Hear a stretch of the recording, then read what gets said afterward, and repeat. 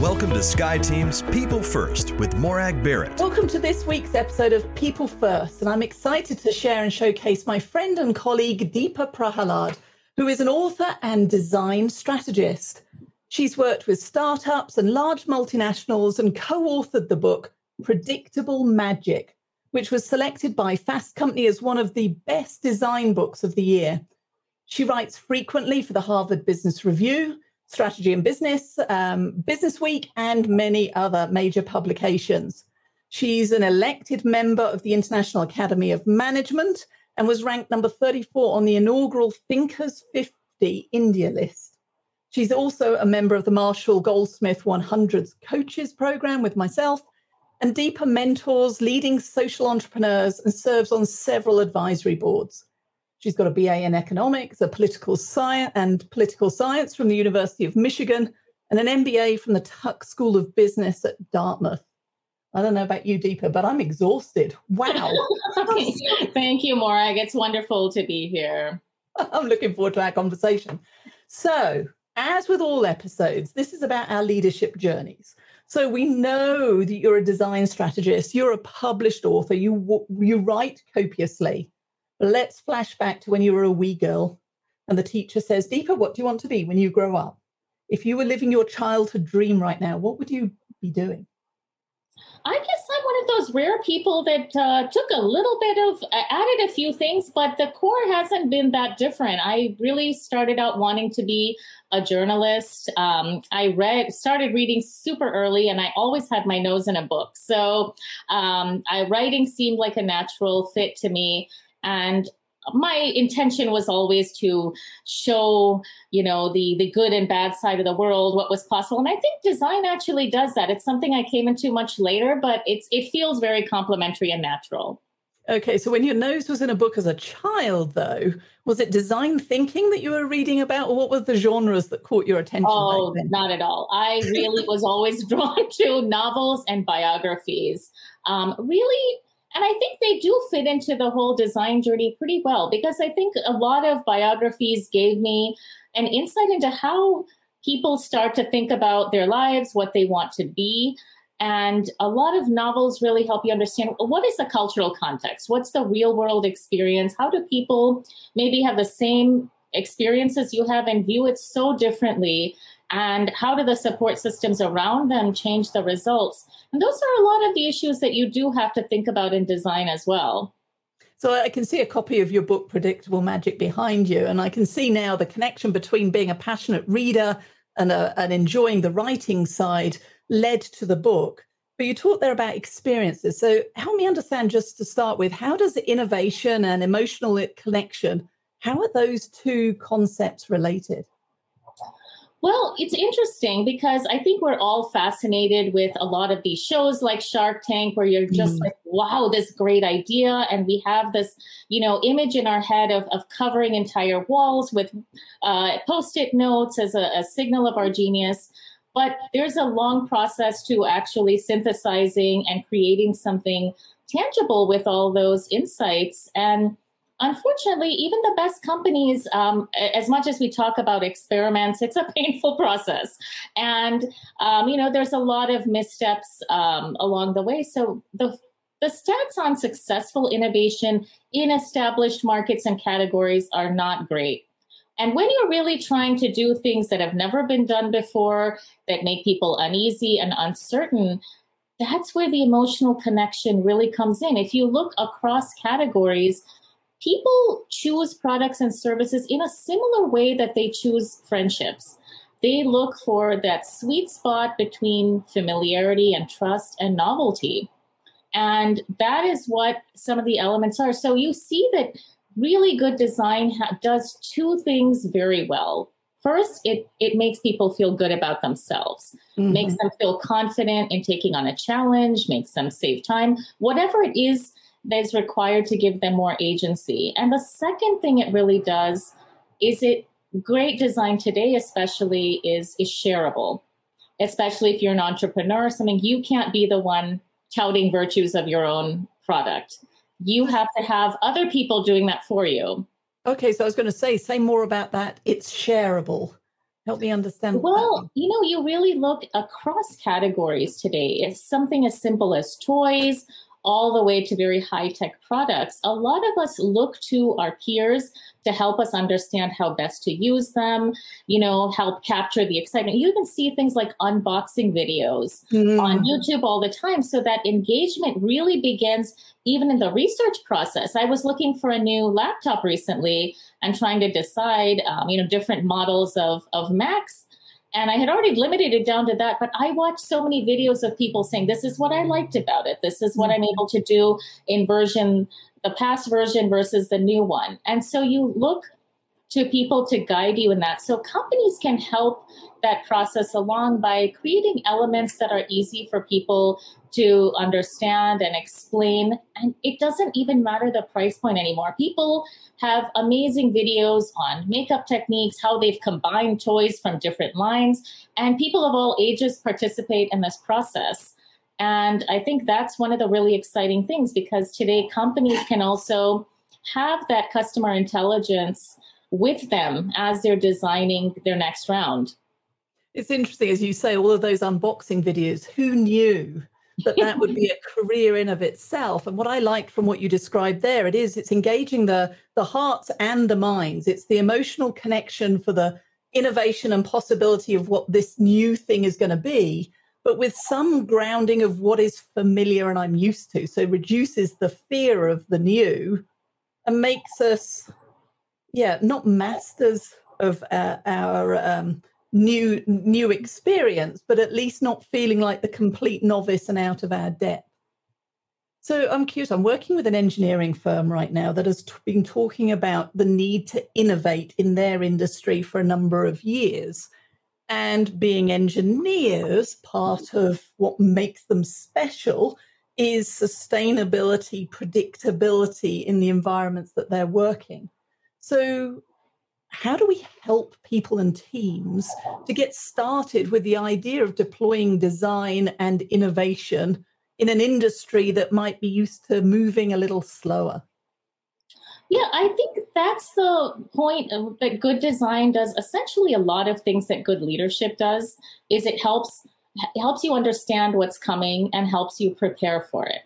And I think reducing barriers is a huge thing. I think with design, simply the comfort level of what this is going to do. We all see the benefit of, something that helps save us time, effort. And so I think helping understand what the rewards are. For example, with design, there's very clear business results from this. Okay, I think great design does a few things. One, it transforms market sizes itself. Market sizes are not fixed. I mean, look at the old clunky cell phones that weighed, 3 to 4 pounds. It's just as well. I mean, we know the inventor of the first cell phones, Marty Cooper, is here in San Diego, and he always jokes. He said, well, it's just as well that those early phone calls could only last about 2 minutes because people used to get tired holding the phone in about that a bonus workout. There would have been an upside to that. So he always jokes about that, but it's true. But when you see the evolution to creating meaningful features and functionalities,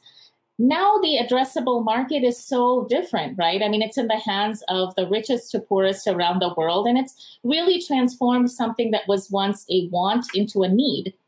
And the second thing is, I mean, even if a lot of companies today are going for things like social impact, making a difference in the world, that doesn't happen with good intentions alone. So, the idea of Indian independence existed for probably 60 years before Gandhi ever came into the picture.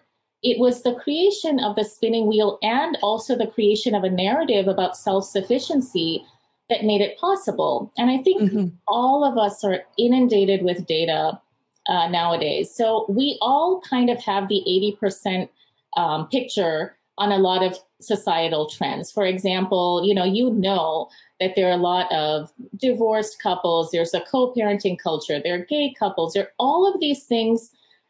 A good consultant could maybe give you great precision on the obvious. But what a designer would do is say, what's the implication of that? Oh, I need to put a diaper change facility in the men's bathroom. It's going 10 levels below to help people cope with that change rather than simply describing it. I love that. So, can you give us some other examples of the connection between design and inclusion? Because there's somebody, again, who had a stay-at-home dad, and as you were saying, diaper changing in a men's restroom, it just didn't exist. And so you're in a dilemma, but it's becoming more popular and more common, thank goodness. But what other examples do you have then for that connection between design and inclusion? Yeah, I think it extends with everything from policies to the physical environment itself. So simple things like, okay, is there handicapped access? You know, what are we saying? Whether you use those things or not, people file that in their brain as a proxy of, am I going to be respected when I have a different idea? Mm-hmm. Right? I mean, who am I asking? Who am I testing when I'm designing a new product or service? What's the target market? So I think a lot of times when we study history, we see explicit signs that are saying, you know, no colored allowed, or no, I mean, very discriminatory signs. And I don't think people put up those signs anymore today. But the way a lot of things are designed send essentially the same message, and people do pick up on that. And so changing that entire thing. So something as simple as a video camera. Mm-hmm. Before the flip cam came around, a lot of video buyers and video equipment used to be very heavily male-centric and dad-centric. I'm the one carrying the bag and I'm the one capturing the family memories.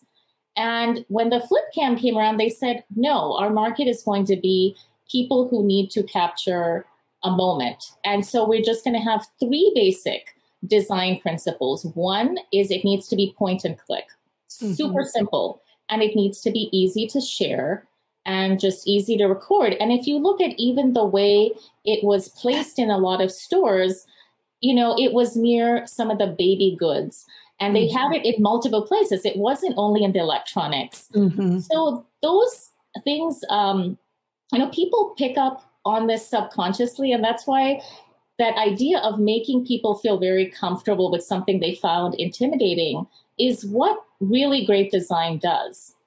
See, I like what you've described there. I have one of those old Betamax cameras. I'm even dating myself by using the word Betamax.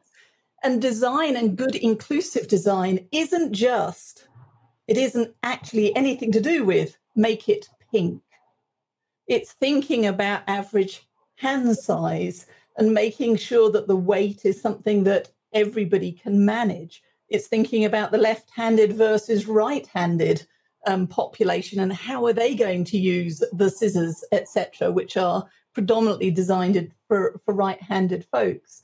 And that's how you start to affect change. So how does design come into play then at a societal level?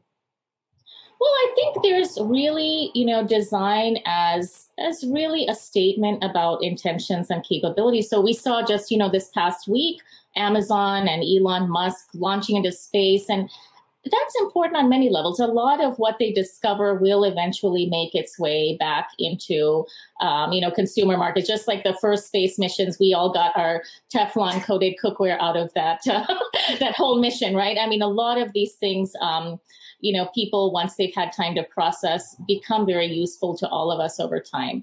But what that does is it inspires people in terms of what is possible. It gives us increased trust that, okay, if somebody could manage that, they can probably help me manage my own life, and I can trust them on some of these other projects. So those are incredibly important, not just for individual firms, but for countries as well. You see that there is a very clear picture in your mind's eye when you talk about Scandinavian design or American movies. I mean, those are globally relevant, and they do play into, you know, really the prosperity and the amount of innovation individual countries have.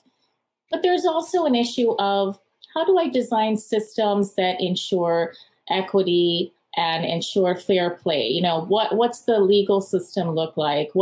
How do we distribute vaccines? How do we distribute help when people are in need? All of those things are what I would call more design as a tool of social justice. And different countries have, how does the healthcare system organize? Who is worthy of protection and care? And I think that a lot of systems are designed differently, and that's a huge field, you know, that changes the outcomes in all of our lives. So do you see design as being something that is more the arena of the entrepreneur, or is it part of the sustainable 100-year business?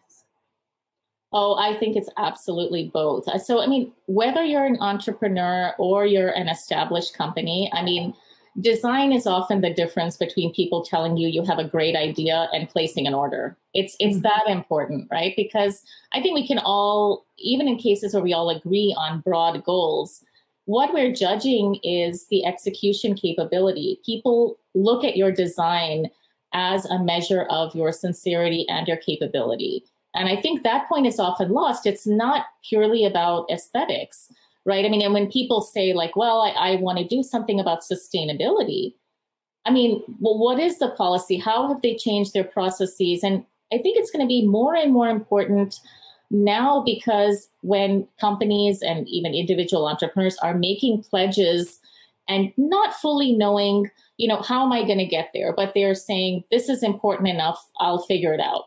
We need to trust that they will figure it out.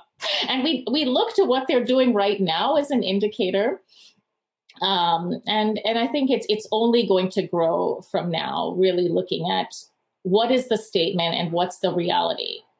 Well, you mentioned two things there that triggered a thought for me. One is that good design is the difference between, oh, yeah, you have a pretty or a nice product and placing the order. But then you hit that critical word of trust. So how do you build trust with design? Well, I think there's really two elements to design. One is the physical design of the product or service, and the second is the narrative around it. Why was this created? Why is this important? Why is this issue worthy of someone's attention? And what a lot of good design does when it builds trust is really match that what is the design and what is the story. There has to be a fit between the two. So if you look at leading even nonprofit organizations, they're also very high performing. They have to be absolutely clear about strategy. And this is what difference I'm trying to make in the world. And this is exactly where your money is going. And this is how I'm going to do it. So it makes very little difference whether you're an entrepreneur, a nonprofit, or a for-profit, or even a government. I mean, people are judging what is the fit between the story and the reality. And that point of removing barriers and taking headaches away from people can be every bit as important as making something cool. I always tell people, like, don't only concentrate on what your passion is, right? If everyone was passionate about washing dishes, we would not have dishwashers today.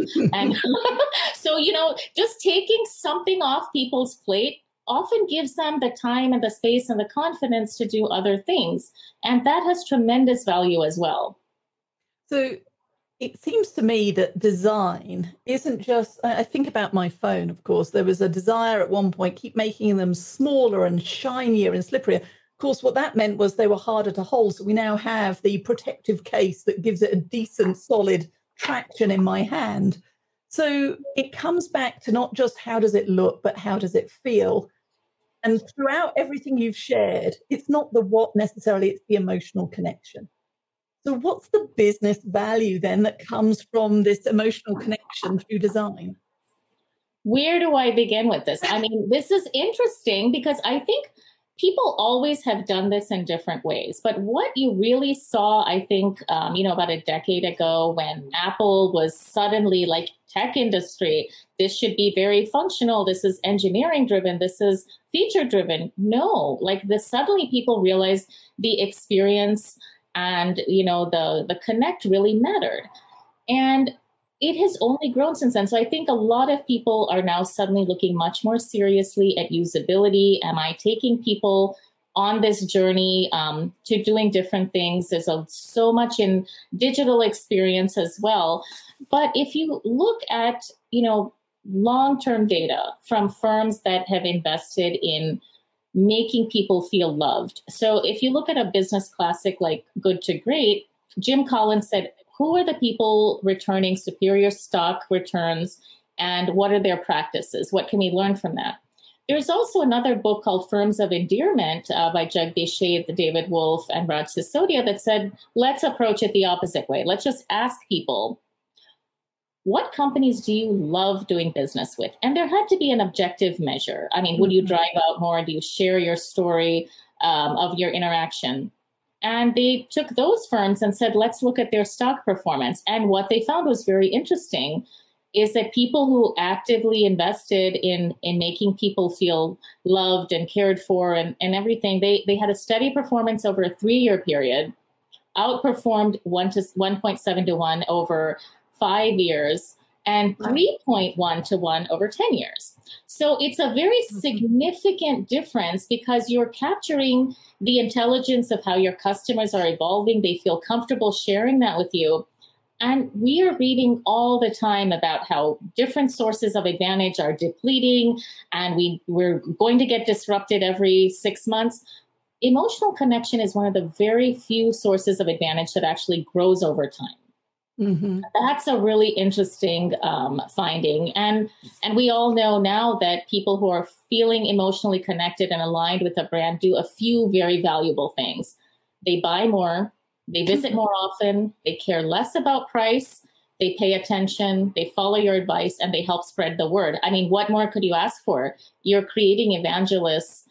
Although the process is difficult, the payoffs are certainly worthwhile. So capture the hearts, the minds, and the wallet, and then everybody gains. So I know, Deepa, you're invited to speak at industry events. You're consulting with organizations around the world to help increase the momentum of their design challenges and thought processes. As you look to the near future, what are you most excited for and passionate about as you look at the innovation that is coming our way? I think people are now understanding that they have to explicitly have conversations about difficult topics. And one thing I think people have not fully appreciated is that today a lot of firms are creators of common ground because we have fewer institutions and fewer political leaders who speak to everybody. And so now it's really companies, by providing shared goods and shared services, you kind of create the space for shared values and shared experiences and conversation. Because as much as I can really relate to this because, although I'm ethnically Indian, I grew up here, I don't speak any Indian language well. So there was always, even though you're going to a place that's familiar in your mind and you feel connected to, very hard to have conversations because of this huge gap in experience and language. And today, the cell phone has completely changed that, right? I mean, you can show each other pictures, you can tell jokes, you can do lots of things that were not possible a decade ago. So that isolation is very different. I really remember traveling with my son when he was a baby and he was a little fussy, and there was a woman in all the tribal gear, literally, in the airport, and she just looked at me and smiled, and she started playing some music from Looney Tunes. And both of our kids began dancing together. And I said, this is a huge, moment for me that, wow, like a product was the thing that allowed us to create common ground and empathy. And that's something that I think is really inspiring. Although it's difficult, really we're asking people to change a lot all the time, and making that process comfortable and relatable and somewhat predictable is a huge asset that we can, have going forward. Okay, well, Deepa, as we come to the end of our time together, in addition to encouraging everybody to read your book, Predictable Magic, how else can people learn more about your work and your thought leadership around design and design strategy? Well, please feel free to connect with me on LinkedIn. I'm on Twitter at Deepa Prahalad, and that's a mouthful, so we'll make sure we give you that information. Happy to help anyone connect. I think the important point is that design is similar to where leadership was 20 years ago. People used to think that this was something you either had or you didn't have or you were naturally inclined to. But now we understand that leadership is about a set of behaviors, a way of communicating, and design is similar. There are a lot of steps that can be learned and mastered, and you can help guide the process very effectively, even if that is not your design background. Just like managers make decisions about software and IT, they can make really great decisions about design that align with their values. Well, Deepa, thank you again for just sharing just an iota of your wisdom and experience and tales. And I hope that it inspires a few people to get in touch. But thank you again. Thank you. Thank you so much for joining Morag today. If you enjoyed the show, please like and subscribe so you don't miss a thing. If you learned something worth sharing, share it. Cultivate your relationships today when you don't need anything before you need something. Be sure to follow SkyeTeam and Morag on LinkedIn, Facebook, Twitter, and Instagram. And if you have any ideas about topics we should tackle, interviews we should do, or if you yourself would like to be on the show, drop us a line at info@skyeteam.com. That's SKYE team.com. Thanks again for joining us today, and remember, business is personal and relationships matter. We are your allies.